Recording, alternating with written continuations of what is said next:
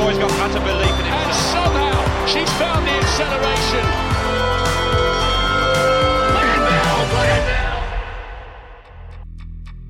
Podcast listeners, I've got some great news for you. I know the last year or two your world's been turned upside down. It's been extremely hard, but the world is returning to normal. The New England Patriots are one of the best teams in the NFL yet again, and NCAA cross country is happening in November. We're only 3 days away from a fantastic 2021 NCAA cross country championships where Jonathan Gault and myself will be boots on the ground. We'll be breaking that meat down for you on this podcast. And we're less than 2 hours away from the Michigan Pro Ekiden. By the time you listen to this podcast, it will be over, but we can tell you now what will happen in that race. Is the IOC trying to ruin women's sports and end them once and for all? Is Shelby Houlihan moving up to the marathon? Plus, fake Mike Smith will join the show. Weldon will reveal how much it costs to run his turkey trot. All of that and much more. But first, for our VIP subscribers only, I want to confess to some crazy, hypocritical thoughts that John thinks I have on the COVID vaccine. So here we go for subscribers only. All right, John, let's talk a little bit about the second 2021 NCAA Cross Country Championships. But I think the one that was in March, it was actually the 2020 NCAA Cross Country Championships. Is that correct, John? But it was just held in 2021? Yeah, that's what everyone's calling it. It's easier for us, when we're writing articles and that sort of thing. But yes, it took place in March 2021. So it's taking place on Saturday. It's going to be broadcast in the States on ESPN or ESPN2 or something. ESPNU. Yeah, ESPNU. Bill Spaulding's doing it, right? Our favorite track and field. Well, your favorite track and field play-by-play guy, right? I don't know if he's doing it. I hope he is. Hope to catch up with him in Tallahassee. Anyways, will Conner Mantz become a legend? That's the question John's now asking on the homepage. Mercy Chalangat will try to repeat her titles. And then in the team battle, can BYU and NAU do it again, or will somebody else dethrone them? Let's start with the men, John. I was editing your individual preview that you wrote yesterday, right around midnight, and I don't know. You start this article with some really bold statements. Opening paragraph: Conner Mantz is chasing more than a win at the 2021 NCAA Cross Country Championships. He is chasing immortality. I kind of wondered if John was going to give me insight into the Mormon religion. I don't know the specifics. If there was something peculiar, I don't know. I don't want to get in trouble. I don't want to be canceled there. But yes, he's going for a repeat win. He'll become only the 13th man to win in multiple NCAA XC titles if he does it. But I kind of thought you were overplaying how special this was going to be if he wins this title. And I know we had been, how many years had it been since an American had won an NCAA XC men's title before he did it last in March? 12. So, yeah, American hadn't won in 12 years. To do two in back-to-back years is impressive. But to me, the fact that he's doing it, 8 months apart makes it less impressive than if it was 12 months apart. Because, I don't know, if I beat you this weekend, I'm going to beat you next weekend. So the less time that goes between the championships, to me, I'm putting a small asterisk next to it if he does repeat. Well, okay, that's not an unfair argument, but it's been 8 months instead of 12. So, okay, is that an extra 4 months? Big whoop. But the other thing here, it's not just that he would repeat. He would also be just the 8th guy in history to finish in the top 10 at NCAA cross country 4 times. So it's not just that, he's been a 2-time champion. He's been a stud ever since his first NCAAs. He was 10th in 2018 he was a freshman, but it was actually his 4th year since graduating high school. He had 2 years on a mission and then he redshirted. And then he was 3rd in 2019. He was the top man on BYU's title team. And then he was 1st in 2020, and he's trying to be 1st again in 2021. So that's a pretty legendary cross-country career right there, including 2 titles at the end if he wins. Fair enough. I wasn't when you said it when I read that stat, 8th man to finish in the top 4 NCAA XC 4 times. I kind of was assuming this might be his 5th time running it, but I realized it's only his 4th time. He actually has another season of eligibility, correct? If he wanted it, he does, but all indications are that he will be turning professional after this race. I mean, I give him less credit just because of his age. He'll turn 25 in next month. So I guess he's 2 years older than most people, or 1 maybe even redshirting. But that's just how it works. I think we've seen by this. Well, maybe it's not fair. I would say BYU has an advantage. Now maybe that's not fair. They're at altitude. They got really good athletes to begin with, so maybe it's unfair to say, oh, it's because they're a little bit older than everybody else, and they do miss 2 years of training when they're gone. But the success they've had, it's hard for me to say it's a disadvantage to go on the Mormon mission. And I just think with age, it helps. Okay, but I'm just going to say this, Weldon. You can be old. He's older than most of the runners in this race. That's no doubt. But he's still going to be a legend if he wins. I mean, Henry Rono. Do you realize how old Henry Rono was when he won his first NCAA title in 1976? He was 24, which is the same age Conner Mantz is now. He went on to win 2 more. 1979, when he won his final NCAA title in cross country, he was 27. He's still a legend. Wait, I'm sorry, Henry. I guess he was breaking world records in college, right? He broke 1 in college. He broke 4. Okay. In 81 days. He gets some credit there, but otherwise we got some 27-year-old ringer from Kenya, and we can't praise. We can no longer praise Henry Rono as a great collegiate runner. We can praise him for breaking the world records well in college. Speaking of 27-year-old ringers, I greatly enjoyed y'all's interview with Elkanah Kibet last week. I mean, people, when I was reading it, the highlights of it, I didn't actually listen to it, I'm not going to lie, but when I was reading the highlights of it, people sometimes complain about it giving scholarships to foreigners. And I was like, this was life-changing for him to go to Auburn University. But I also did the math. He's 38 now. He was competing in the NCAA in 2010, so he was either 26 or 27 when he was running in the NCAA. So just pointing that out there. Well, all right. I just want to say on the age thing, because this comes up on the message boards all the time. Like, people call him Grandpa Mantz, and they're criticizing him, this isn't fair. I posted my article to Twitter, and then someone said, no, there's a correction. You're saying he turns 25 and next month he actually turns 35. People get really mad about this stuff, and they're not breaking any rules, okay? Conner Mantz is eligible to compete. As far as I'm concerned, that's it. Look, if you want to go on a mission and serve 2-year mission and then run 4 years at your school, you're entitled to do that. It just so happens that most of the people doing this run at BYU. But look, it's under the rules. This is not like high school where everyone is supposed to be the same exact age. There are some older athletes running. Do they have an advantage? Yes, probably. But I think this whole thing about age is overblown. He's eligible to run, and he's running. The other advantage that BYU has is the Mormon religion. And by that, I really mean the Mormon lifestyle. I was talking to a college coach just 2 weeks ago when I was at their conference championship, and he was saying at his school they were sort of struggling to get the kids to buy into the track and field culture. There was a lot of things going on campus. How do you get them to commit to the sport? And he's like, basically, I want them to live like Mormons. But unlike a soccer coach, where you need to be all in for 3 months. For track and field, you need to be kind of all in for the whole year. And that, the less you drink, the less you party, etc., the more you're wholesome and just focus on running, the better off you are. So not only is BYU at altitude, sort of the hallmarks of the Mormon religion are also really sort of go hand in hand with being a good distance runner. So should be interesting there. When John breaks it down, and,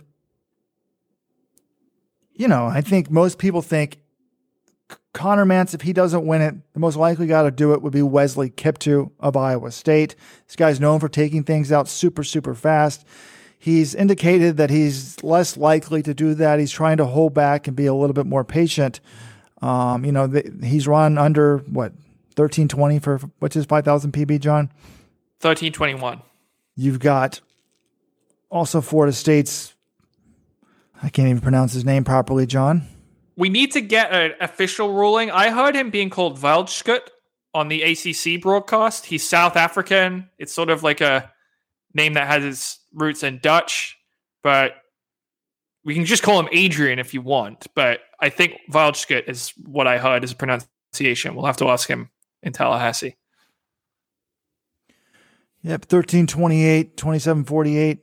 You've listed them as the three most likely to win it. You've also mentioned Cooper Tier, 13-12 PB. Nico Young, 13-24, was right behind Mr. Mance at the regional meet as the most likely winners. You also said top 10 guys that probably won't win. Charles Hicks of Stanford, Isaiah Rodriguez of Oklahoma State, Edward Herrera of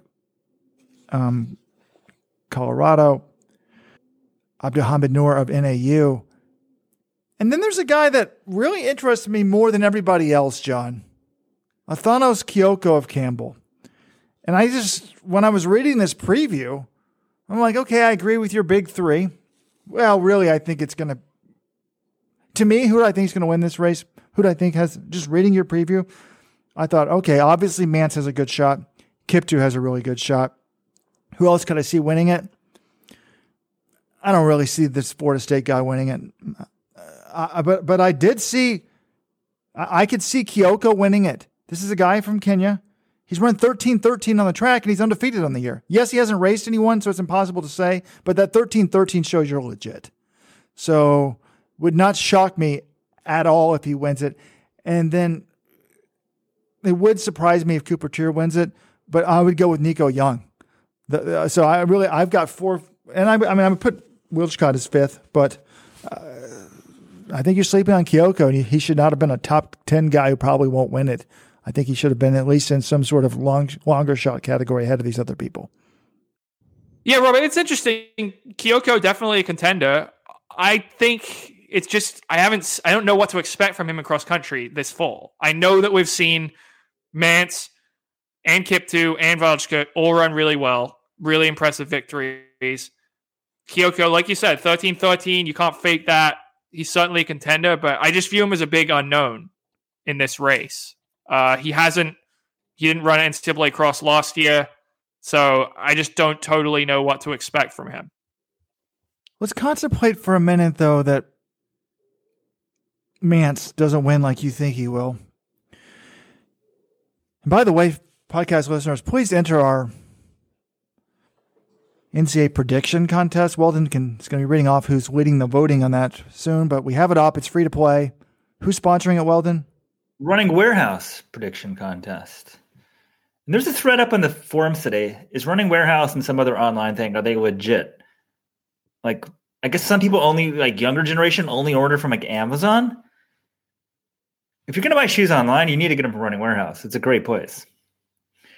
And they're like runners, like legit runners who started the thing. They know what they're talking about. So go to runningwarehouse.com, get your shoes. And also, if you haven't tried it yet, you need to do this. Drink Element. It's electrolytes with no sugar, no junk. It's great. Try the free offer. Go to drinklmnt.com/let's run. Get a free sample pack. You pay $5 shipping. If you don't like it, I'll refund your $5.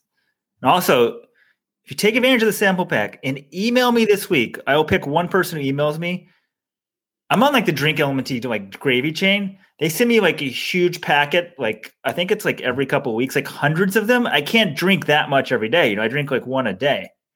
So I will send you a box.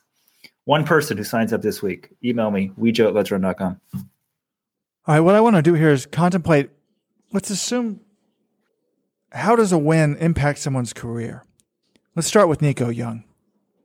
If he's the winner on Saturday, I think this is probably his last NCAA cross-country race, and he'll be going pro. Do you agree with that assessment? I think it depends what he does on the track.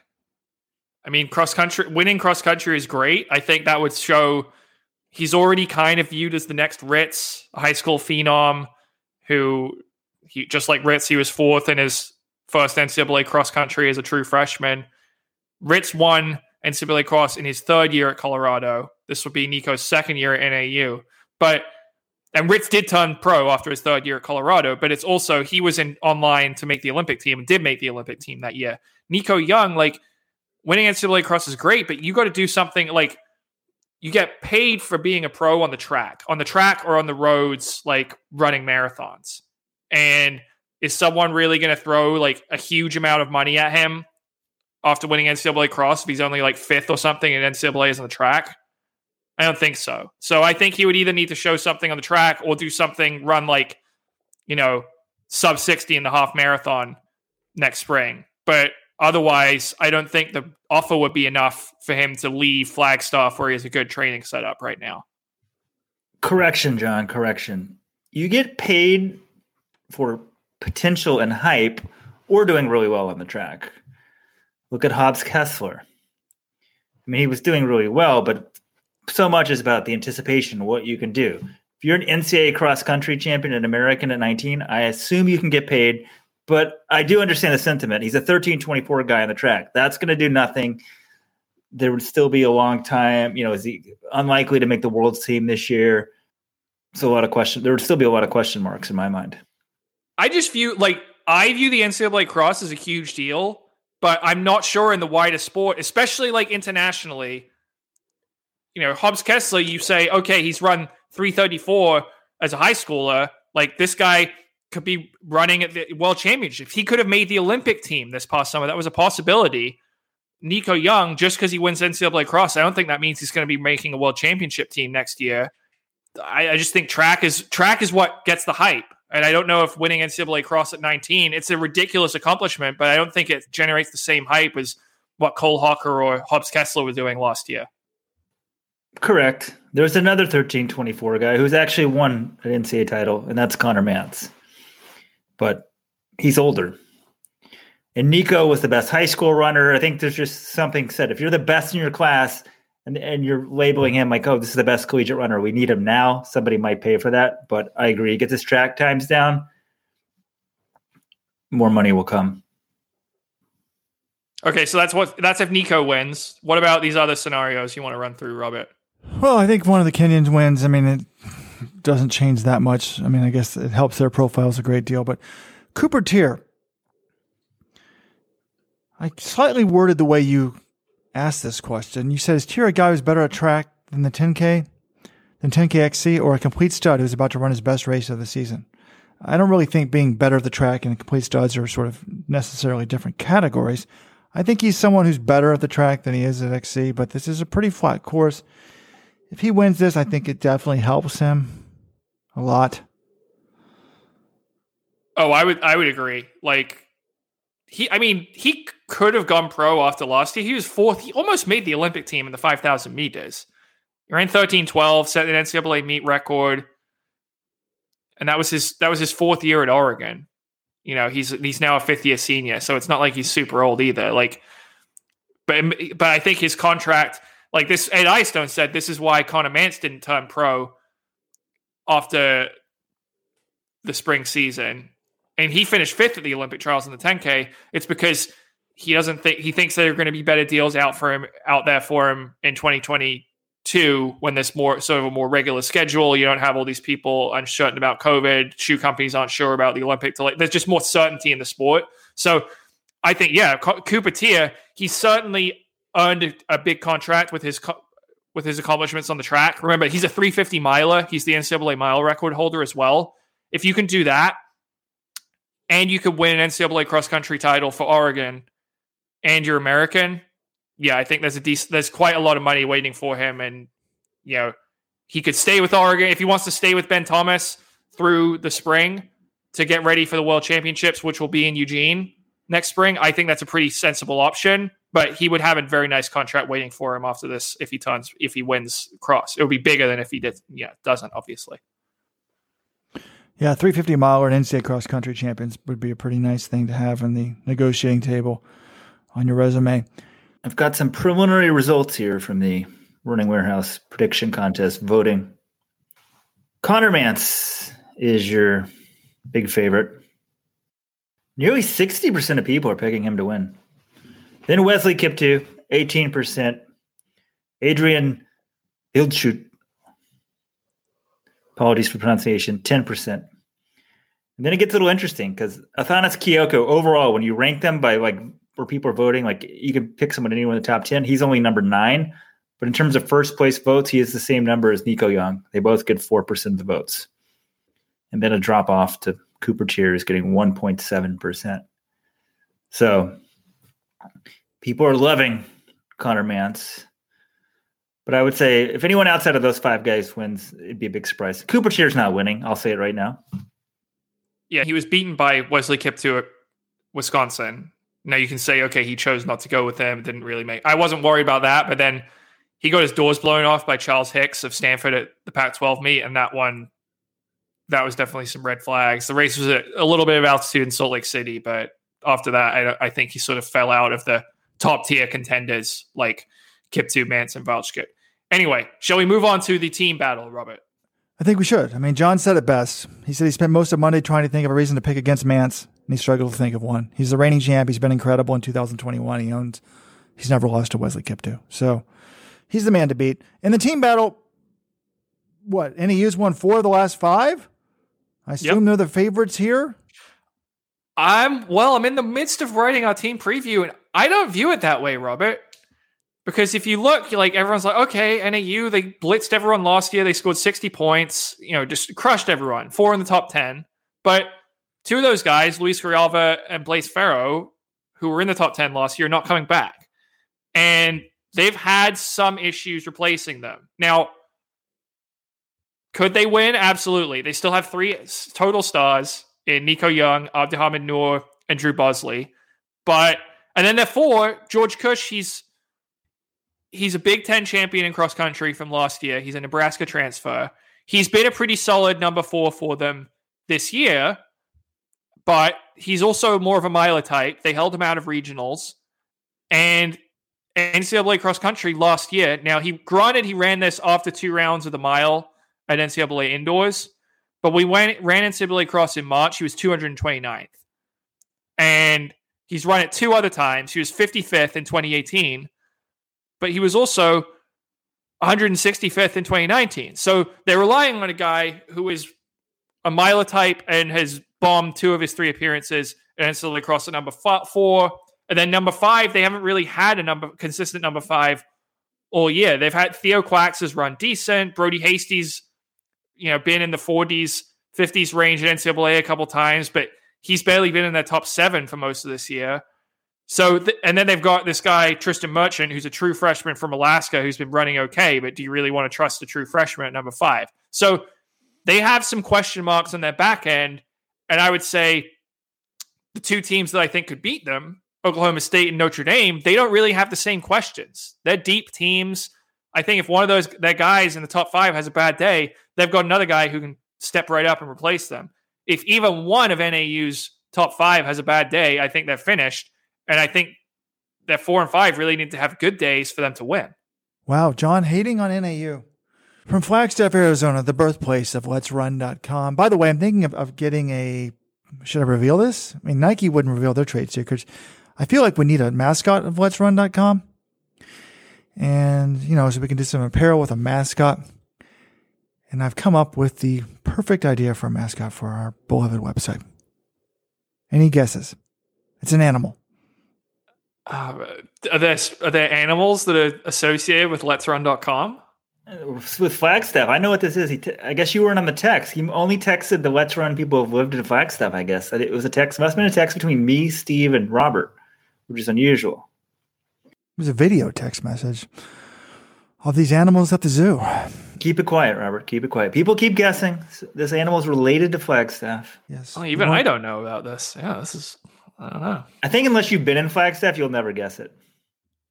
I've already forgotten the name of this animal, but I have a picture of it in my head. I may drive to the zoo today. I'd love to watch them just... Okay, this is interesting. Back to the cross-country team stuff here.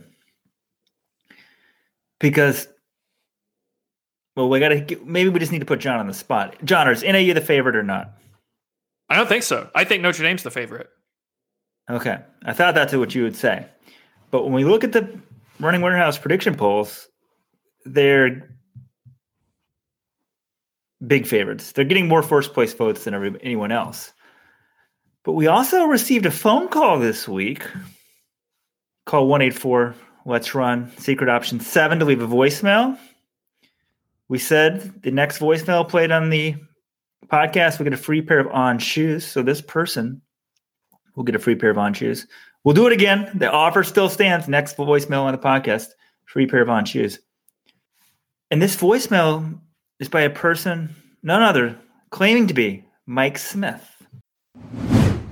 All right, this is Mike Smith here, Northern Arizona University, and I just wanted to call. I think you guys on the message boards got it all wrong. To quote Kanye West, I'd say they hate us because they ain't us, and boys are going to give a good fight. And I'm really excited for Nico after what he was able to do with Connor this past weekend. And it ain't over till it's over. Mike Smith out. There you have it, the fake Mike Smith, feeling the heat of the message board, feeling the doubt from people like Jonathan Gault. Well, you know what? I give credit to the fake Mike Smith for quoting a rap legend, because that's what the real Mike Smith likes to do. I take some points off on the accent. I mean, Mike Smith, let's face it, he has one of the hardest voices to imitate. But I don't know, I feel like he talks more like this, and he has a very strange way of, he takes pauses sometimes. You know what I'm saying? I don't know. I can't do a Mike Smith voice either, but that was where I would knock it off a little bit. John, the caller tried. I'll play a little real Mike Smith so people can compare. This is from your interview, John, with Mike Smith at NCAAs 3 years ago. There's so much talk about this stuff. Talk. And it's like we just stayed away from that talk, and I don't know, man. We just did it. It's just work. It's like it's training. It's real. It's real stuff. The talk isn't real. This is real. Just give it to those guys. They kept their heads and they kept a lot of emotional control. That's the name of the game. Yeah, I don't know. I just didn't hear that from the caller, but I'm not saying my attempt was any better. I just think he's a hard guy to imitate. But I appreciate the voicemail and hope you enjoy your shoes, fake Mike Smith. Yeah, he tried. Mike Smith, I feel like he should be like a surf instructor or something. Surfer. Stoner, dude. He's got a real difficult accent. Oh, now, Robert, I think that was the best one I've heard so far on this pod. It's just real. You got to get out there and compete. Anyways, I don't understand why these two guys who were on the team last year just didn't bother to come back. Like 6 more months for another national title, I would have done it, man. What are they doing? Who was it, John? What are they doing with their lives right now? Luis Grijalva signed a professional contract with Hoka and ran at the Olympics. So Grijalva, fair enough. You didn't need to come back. Next, second place guy here. Blaze Farrow. I don't know what he's been up to. I assume he's pursuing a professional career. I feel like didn't he sign with maybe with Alistair Craig's group with Reebok, or am I making that up? Yes, he signed with Puma. I think he's joining their group. So he got a pro deal. He's been in a high school for a while now. I don't begrudge anyone who wants to move on with their life, especially if that life includes professional running. He's already won, 2, 3 NCAA championships with NAU. Does he really need another one? Whatever happens on Saturday, I think we're going to have a higher team score. Last year it was pretty low, John. Yeah, last year it was 60, which was the lowest score in 15 years. So I do think it's going to be higher than that. The interesting thing I talked to Sean Carlson, the Notre Dame coach, and he was saying, I think the winning score, I think he thought it was going to be like maybe 90 to 100 or something like that. And I was like, that's interesting because, they scored 87. Notre Dame scored 87 in NCAAs last year. Do you not think you're going to be able to do that again? And he said, well, yeah, but they ran really well at NCAAs last year. 87, that will win a lot of years. It was the lowest non-winning score since 1997. So he was just realistic. You're not always going to have a great day at nationals, but even if you don't have a great day, if you're their fourth guy and you're running, in the 30s or 40s and you thought you're going to be in the 20s, that can still help you win a national title. So I thought that was a good way of looking at it. Like, even if Notre Dame, they could be a better team than they were last year, that doesn't necessarily mean they're going to score fewer points than they did at NCAA's last year, though, because a lot of things went right on that day. Yeah, a lot of coaches were making that point on the teleconference yesterday, John. Dave Smith, Oklahoma State, I think I read, or I guess he said that to you privately about Taylor Rowe. He's like, you may be running as well as you did the year before, but you may not be in the top 10. It could be harder. If Notre Dame runs, I'll say this. Here's my bold declaration of the day. If Notre Dame runs as well as they did last year and scores as well, they will win the championship. I think it's going to be a much higher scoring day. And I'm not the only one that thinks that, folks. Bijan Mazaheri, I don't know if he's a student or a professor or what, but he's at Caltech. Guy's way smarter than I am. He's developed an amazing website called Lactic.com. That's LACCTIC.com. And it's an algorithm. And you can score any cross-country meet you want. You put them in there. It does some of their track times. It looks at some of their recent cross-country times. And you can go back and it projects the meet. You can actually look at past meets and see how did the results compare to their predictions, who did better, who did worse, etc. And I've run the simulation, John. There's a 58% chance that Northern Arizona University wins. Oklahoma State has 14%. He says BYU is the third choice here, but they're only 9%. He does have Notre Dame at the higher win percentage at 10%. So this is a fascinating website. I told Weldon I wanted to buy it, but now I look at some of this. I do got some columns here with individual picks. But first of all, the team scores. He's got 143. He's got the range. The range, 143 John, is the winning time? Winning score? The winning score, and the range being the confidence range is you only can go between 107 is the lowest score he sees, and 180 is the highest.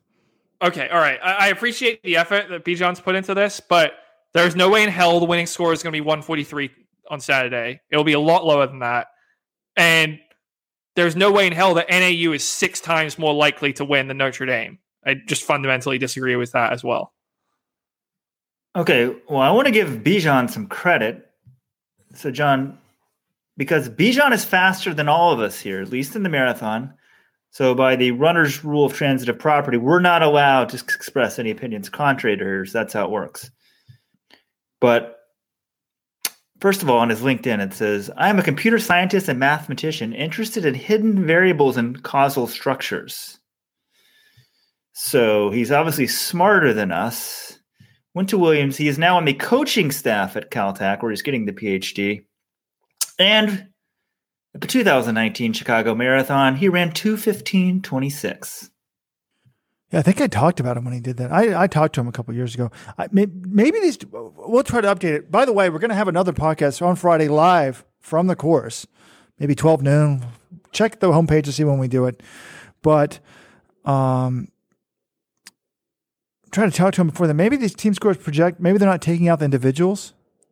Is that possible that his team score would just include everybody?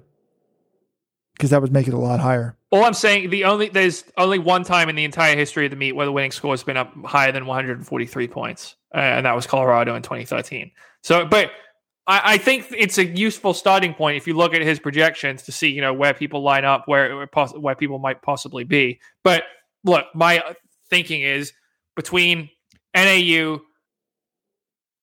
Oklahoma State, and Notre Dame, one of them is going to have a really good day. And I think if one of them has a really good day, they're going to score under 100 points. BYU also, who, I kind of discounted because I didn't think they'd have a fifth man this year. They just ran their best of the race of the year at regionals and reminds me of the 2019 team. I was like, oh, they didn't win in 2017 or 2018 when they had the better team. I'm not going to pick them to win in 2019.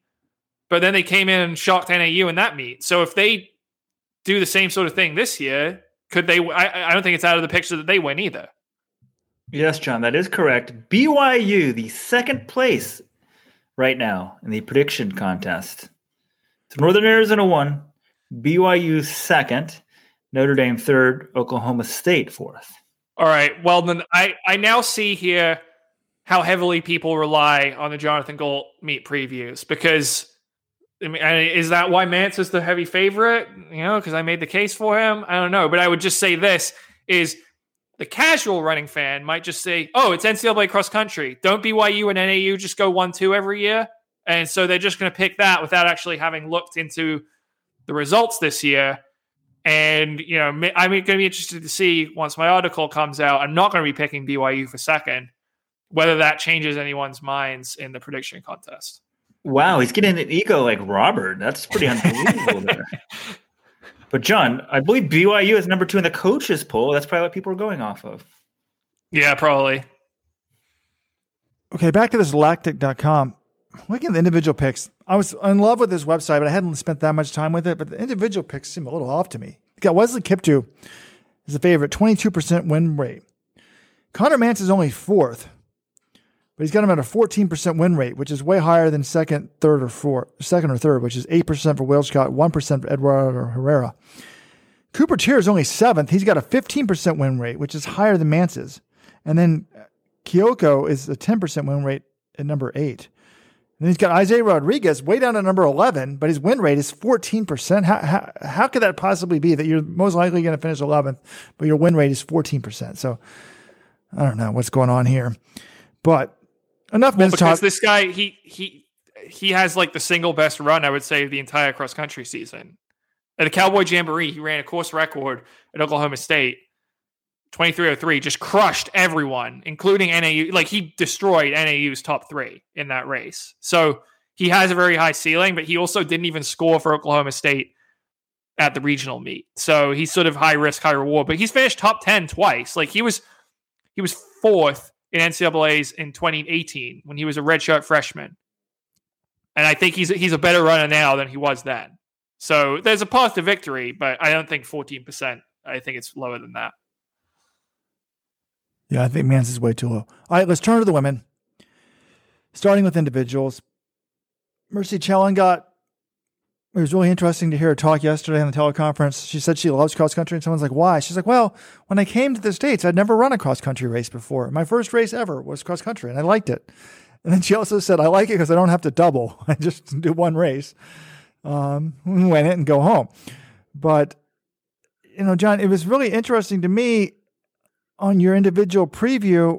You really seem to be Mercy Challengot or Whitney Orton of BYU. And if Orton had not been hurt last year, I think she would have been the favorite. Instead, she'd only been running for 4 weeks. She led most of the race before fading late.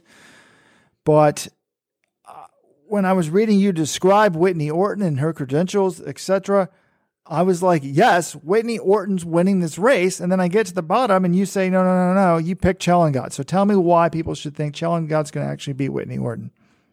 Well, I usually just go through that. If you're the favorite from the year before, I still kind of take you as the favorite the next year as long as you keep winning. And Challengot's kept winning. Now, here's the interesting thing is neither of these women have raced very much this year. They've only raced a combined 5 times. But neither of them have lost. And what I like from Challengot is she had a better track season than Whitney Orton. Now, Whitney Orton did run 15:12, but in NCAAs, I don't know, she didn't really do much. She didn't make the final in the 1500. And then the 5K, she got beat by Challengot. Whereas Challengot was the runner-up in the 10K outdoors, and she's kept winning this fall. So, yeah, I think it's going to be close. I think either of those two women could win. I wouldn't be shocked if Kaylee McCabe from West Virginia, who's probably had the best season this year, wins, though she only won Big 12s narrowly over Kaylee Logue. But I think this is, I think you could definitely make the case for Orton versus Challengot that either one of them should be the favorite. And McCabe beat NC State's Kelsey Chamil, the big kick earlier in the year. You got 2020 NCXCA runner-up Taylor Rowe of Oklahoma State. You also mentioned Abby Nichols of Colorado. Taylor O'Neill of Northern Arizona. Caitlin Tui is sort of the Nico Young of the women's side. High school prodigy. Hasn't really been the team's number one all that much, but wouldn't be a shock if they won it. So kind of similar, I guess, to the men's race if you actually think about it. In terms of potential winners and storylines. Yeah, I view it similarly. I don't think I think Mance is a heavier favorite than Chellingar on the women's side. I don't view Chellingar as this overwhelming favorite, but she could come in and win, and then we're like, oh wow, this is actually a dominant force in the NCAA. But she didn't come out and crush everyone on the track last year, so you can't really give her overwhelming favorite status. Though Mance didn't either; he was only the runner-up in the 10K. That's where you'd be wrong, at least according to Lactic.com. If you're taking emotion out of it and letting the algorithms decide our lives like most of these teenagers and 20-year-olds are doing every day on Instagram and Twitter and Facebook, as I am as when I shop on Amazon, etc. They give Mercy Chellingar by the way, is they the proper pronoun to refer to a website? Like, how do you think they'd like to be identified? I don't want to say he or she. It. Well, there is binary in websites, right? So I don't know if we can call it they. Shouldn't it be a he or a she? Yes. They're not non-binary. Mercy Chellingar has a 34% chance to win as the number one choice. Whitney Orton, 23%. They predict Bethany Haas, one of the twins, the Haas twins, to get third of Minnesota. 3% chance to win. Taylor Roy, though, is fourth at 7%. Kelsey Chamel, 3%. Going on down. Caitlin Tui fans, everyone loves her. She's predicted to finish 11th, and she has a 0% chance of winning, according to the computers. Walden, how does that compare to the Let's Run Faithful? Let's Run Faithful? They're heavy on Mercy Chellingar. 66% of people, 2/3 of you, picking her to win, defend her title. Kelsey Jamil is actually number 2 in the rankings when you take the top 10, but she's actually the third pick to win at 5.1%. Whitney Orton coming in 11.1% of you guys. And then it's Abby Nichols, Celie McCabe, Caitlin Tui, Taylor Rowe, Taryn O'Neill on the way down. I'm wondering if I should go against I picked Chellingar in the preview, but I'm wondering if I should go with Orton because, well, I guess the case is that they're kind of almost co-favorites, so maybe it's not a huge upset. But how often does NCAA cross actually go to form where all the favorites win? Very rarely, right? So if I'm picking Mance, the men's favorite to win, I feel like there's going to be some sort of upset in the women's race. But picking Orton it's not really picking much of an upset, right? So I'm wondering if I should be going deeper, if I should be going for someone like Abby Nichols of Colorado who won pre-nats, or McCabe. Like, the thing is, there are a bunch of women in the contention. It's not like Kaylee McCabe winning would be a huge upset either. So I don't know. I'm kind of doubting myself. Maybe I should just stick with Chellingar because I think she's the safest bet. One thing that's going to be different that we haven't talked about is the course. Really difficult course in Stillwater last year. This course is viewed as pretty fast, right, John? I mean, it's not in a total track meet on grass, but it sounds like they're running through some woods, but nothing crazy. No, it's going to be fast. I mean, Mance ran 22:47 on this course at pre-nats. So I think it's fairly flat and there's some crushed shell parts of it. I think the winning time, it's going to be, I think they'll also get after it because if you look at at least on the men's side, Mance and Kiptoo. So I could see a winning time, in the mid to low 28 minutes on Saturday. All right, let's turn to the team battle. The key thing here is how do you score 96 points? Because if you score 96 points, that's been the number that you needed to win the last 2 years. Arkansas in 2019, BYU in 2020. It wasn't close last year. BYU 96, NC State 161. But NC State's ranked number 1, right, John? They are, and I think deservedly so. But really, you can make a case for any of the top 4, which is NC State, BYU, New Mexico, and Colorado. New Mexico, Colorado, BYU, they're obviously all in the mountain region. They race each other, but, they were running sort of skeleton squads, just doing enough to qualify. It's just tough to measure up. Like NC State, I think, kind of has the combination of stars and depth that I like to see. But BYU won it all. They scored 96 back in March, and they returned their entire top 7. They're running 6 of the 7 from that meet on Saturday. And Whitney Orton, who was 17th, who's not even the top woman in that race, she's now in better shape. I expect her to finish higher now. So are we really saying that BYU, bringing back the whole team with a better number one runner that this year is going to be finished lower? That's hard to imagine, right? So it's tough. On paper, that's sort of crazy, John, if you think about it. You won 8 months ago, you got your entire team back, you think you'd be the favorites. Because NC State, like Hennis graduated. I'm trying to think. They've got a few other people who aren't there. Yeah, but Hennis didn't run NCAAs last year. And you've got to remember, NC State, they were right in the thick of it with BYU with, a K to go last year or 2K to go. And they kind of fell apart, whereas BYU held it together. But NC State was close to winning last year as well. So I think they're in the mix. And then Colorado, they got a bunch of transfers. They're a lot better this year.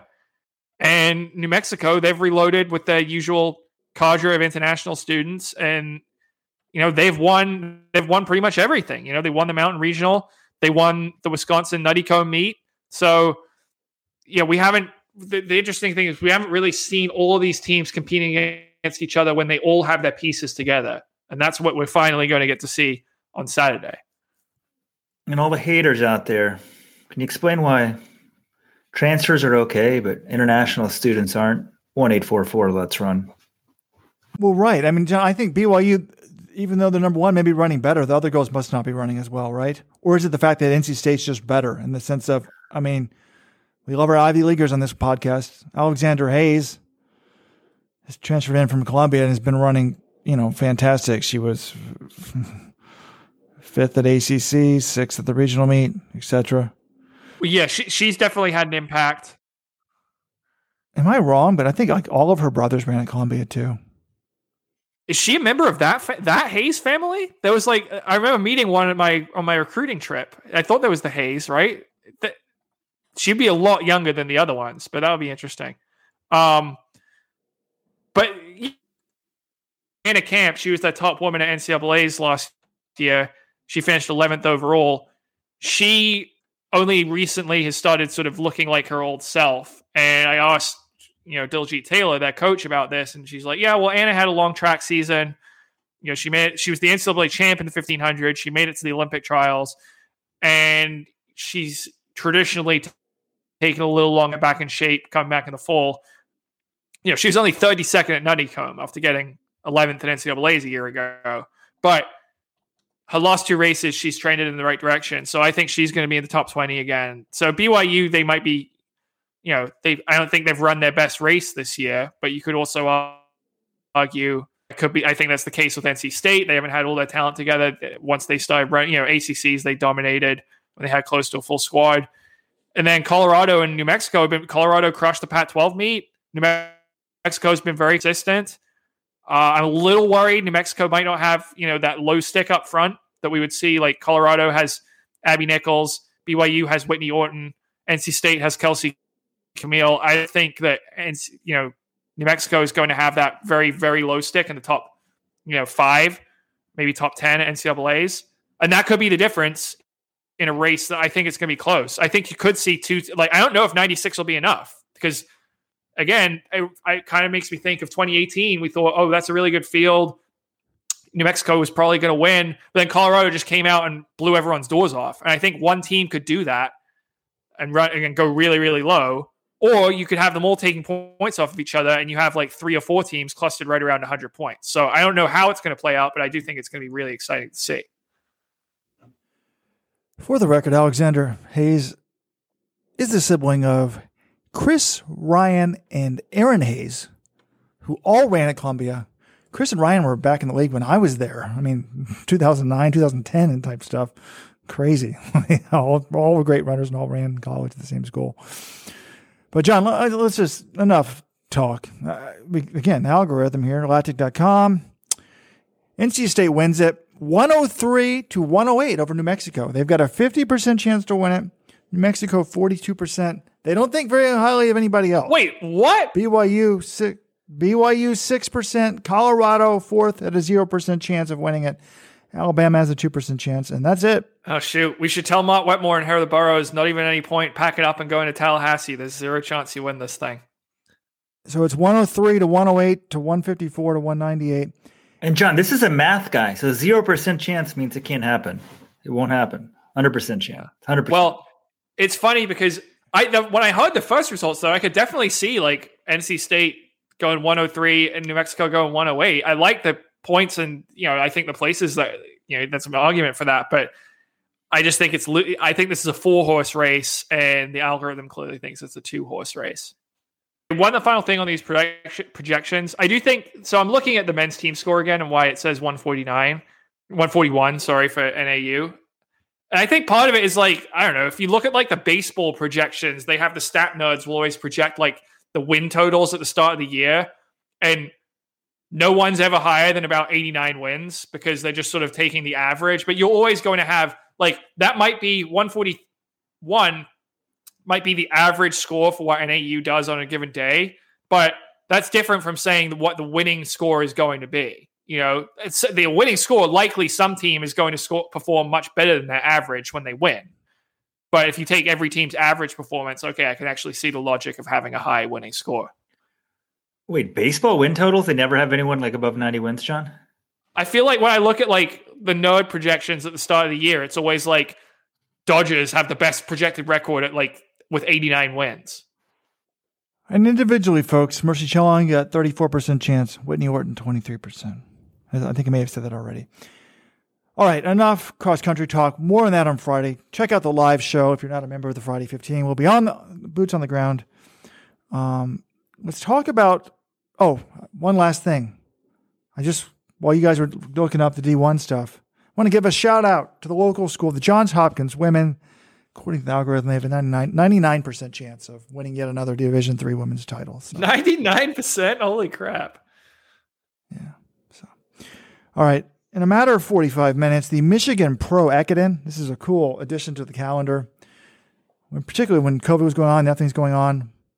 I think the three of us have all gone to Japan to run an Ekiden, although I didn't actually get to run the Ekiden. I had to run in the alternates race. I think, John, did you run the alternates race too? I also ran the alternates race, yes. Walden's the only one to actually have suited up for the United States of America and also to have suited up in any Ekiden in Japan. But they're now bringing an Ekiden to the U.S., which is these relay races where you wear a sash instead of a baton, and it's a long-distance relay. But pretty cool race, John. We've got, it's a marathon, right? They're running a full marathon? Yeah, 6 legs, 3 men, 3 women per team. They did this in Michigan last year, and NAZ Elite won fairly handily. This year, I feel like, tell them the teams. We got Hanson Brooks. Yeah, we got Hanson Brooks, Team Boulder, Roots Running Project, Minnesota Distance Elite, NAZ Elite, and Bowerman Track Club, who was supposed to come last year, but then they had some COVID issues, some contact tracing, that sort of thing. They ended up pulling out, but they are going, and they're sending a pretty good team. Woody Kincaid, Thomas Ratcliffe, Grant Fisher, Courtney Frericks, Vanessa Fraser, and Elise Cranny. So that's 4 Olympians, which is a lot more than any other team entered has. They're obviously the favorites. Actually, I'm going to say everyone's going to be listening to this after the race. I'm going to confidently predict Bowerman wins this race, but I think it's cool that they go out there and run it.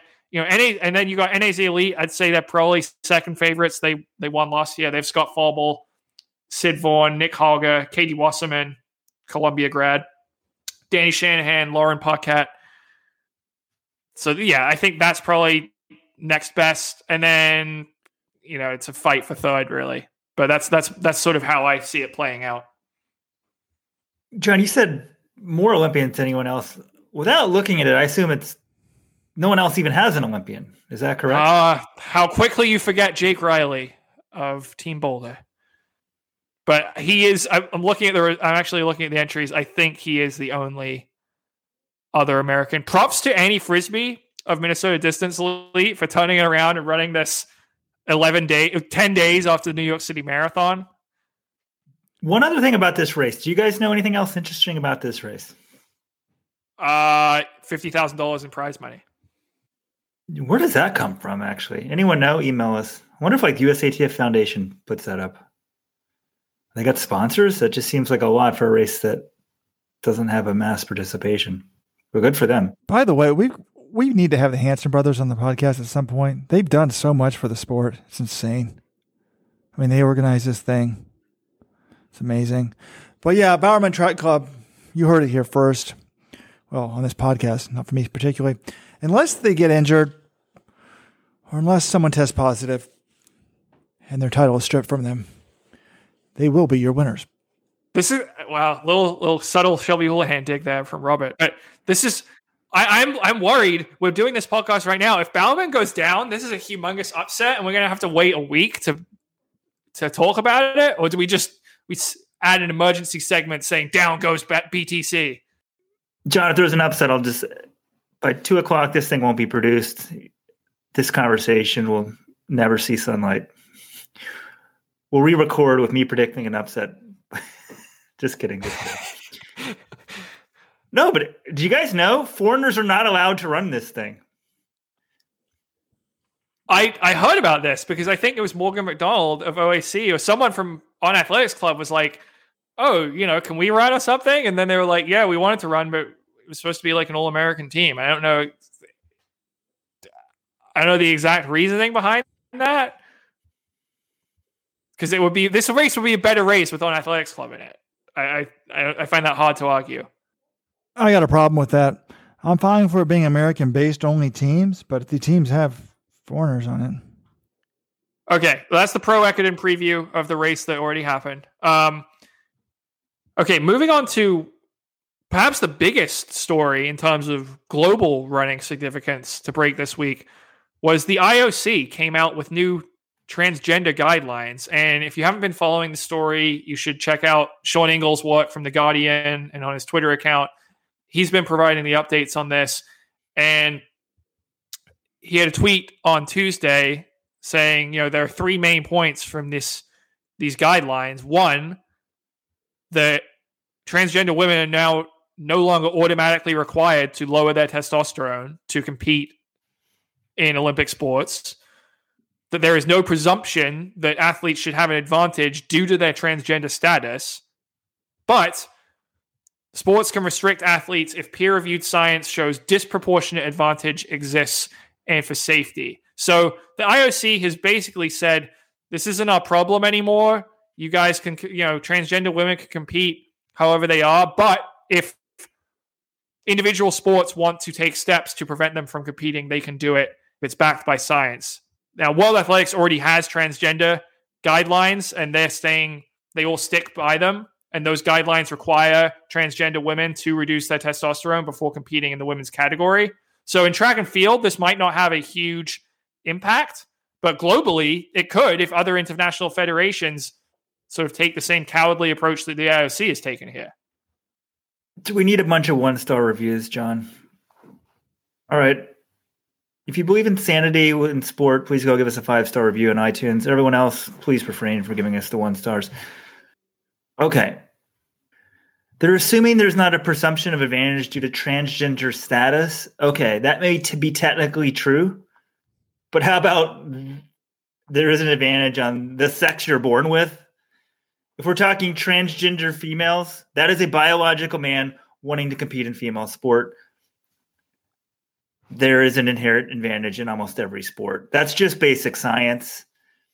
Whether you want to put inclusiveness over fairness, that's a societal discussion. But of course, biological men have an advantage. Now, if you suppress your hormones and that sort of stuff, can that advantage be decreased? Of course. But this just seems to me to be sort of window dressing, because the sports are going to show that biological men have advantages. And then I guess it becomes a question, if you're suppressing your testosterone, should you be allowed to compete? What do you think? And I think that's almost more of a sociological question than a scientific question, almost in some ways.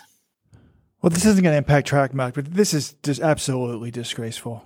This is absolutely disgraceful. But in some ways, I'm actually glad they're doing this, because I hope that just dudes just start showing up in the women's categories and dominating some of these sports. And then then people will come to their sanity, because this is so stupid. This is just so dumb.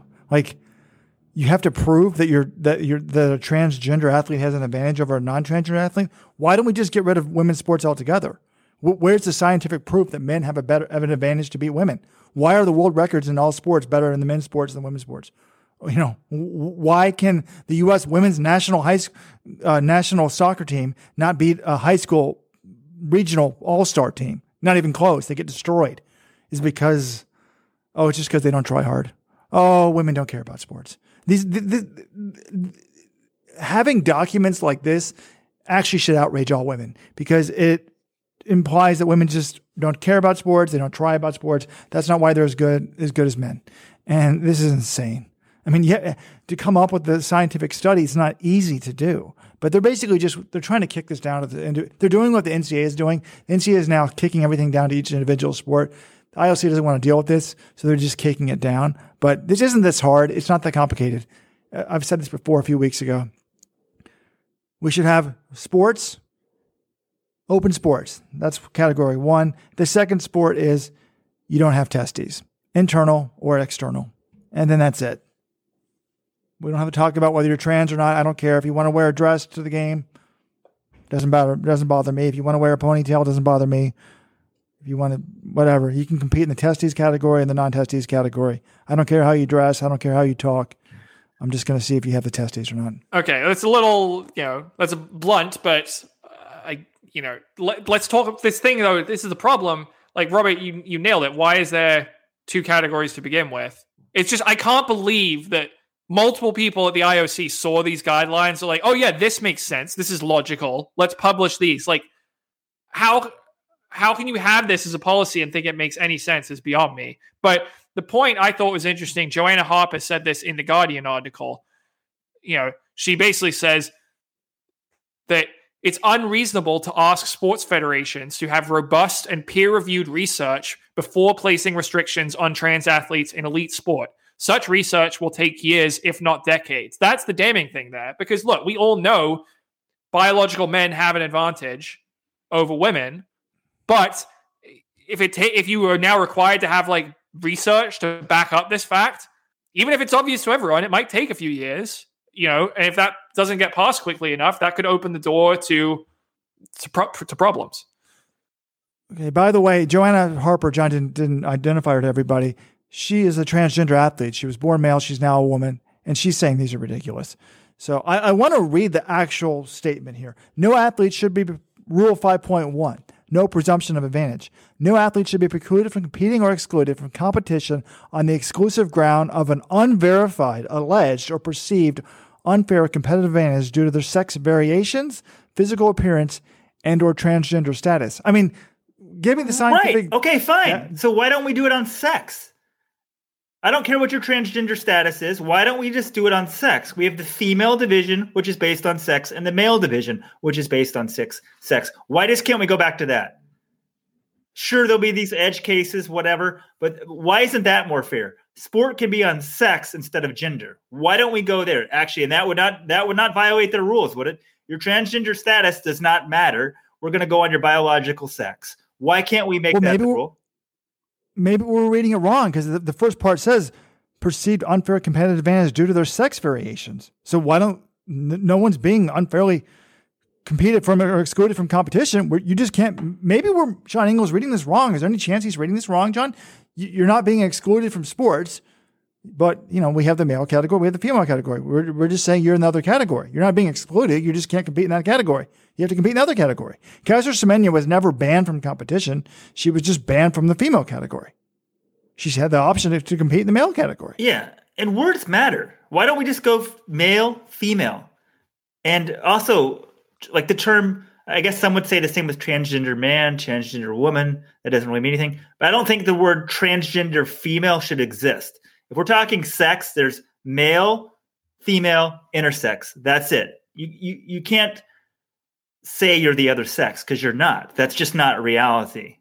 You can take on characteristics of the other gender. You can take hormones, but you can't change biological reality, right? Correct. All right, let's stop talking about this. We're just going to get angered and get more one-star reviews for being transphobic. We're trying to save women's sports. We're not, Robert. Women's sports in itself, I don't think is that's a bit hyperbolic. It's not in jeopardy, but this is 99% of people, or I don't know. I shouldn't go that high. 85% of people, I bet you would, when you talk to them, they're like, yeah, I agree.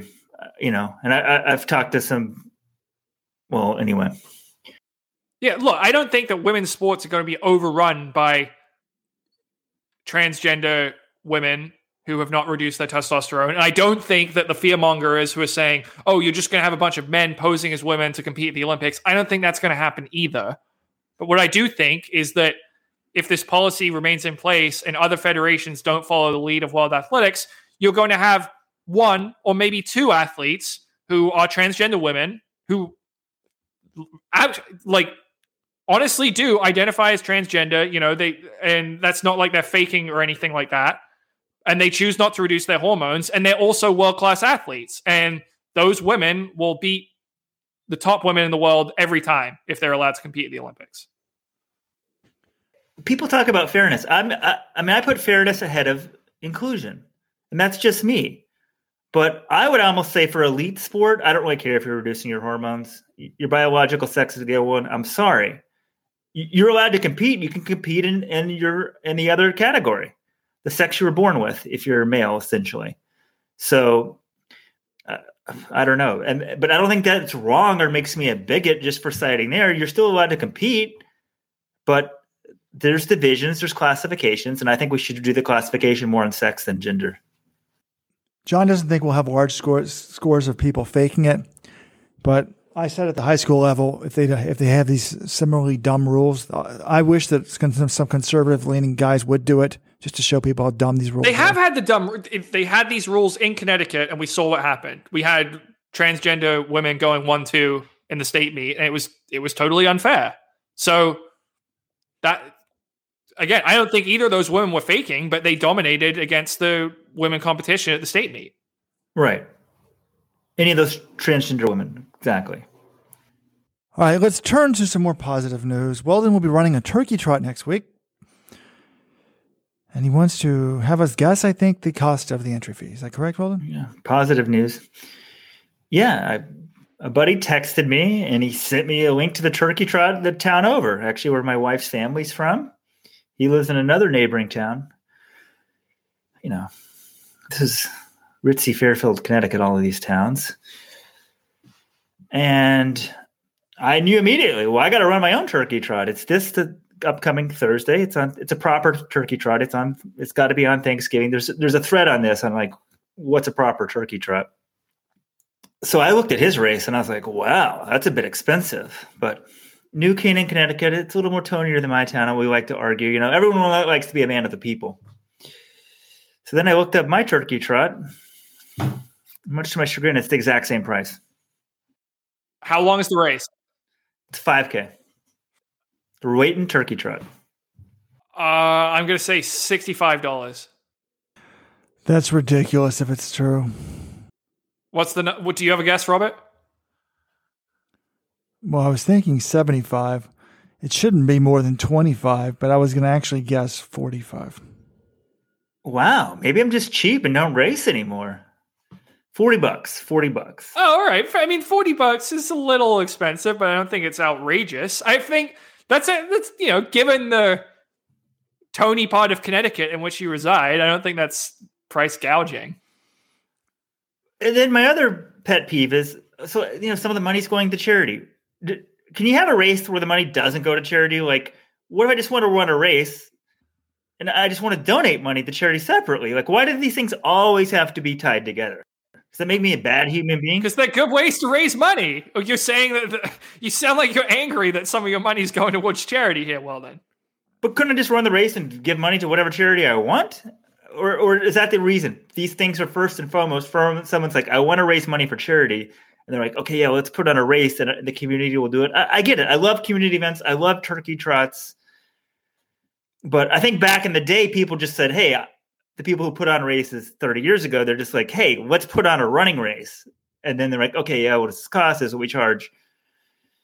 Yeah, but here's the other thing, Weldon, is that road races require volunteers to operate many of the times.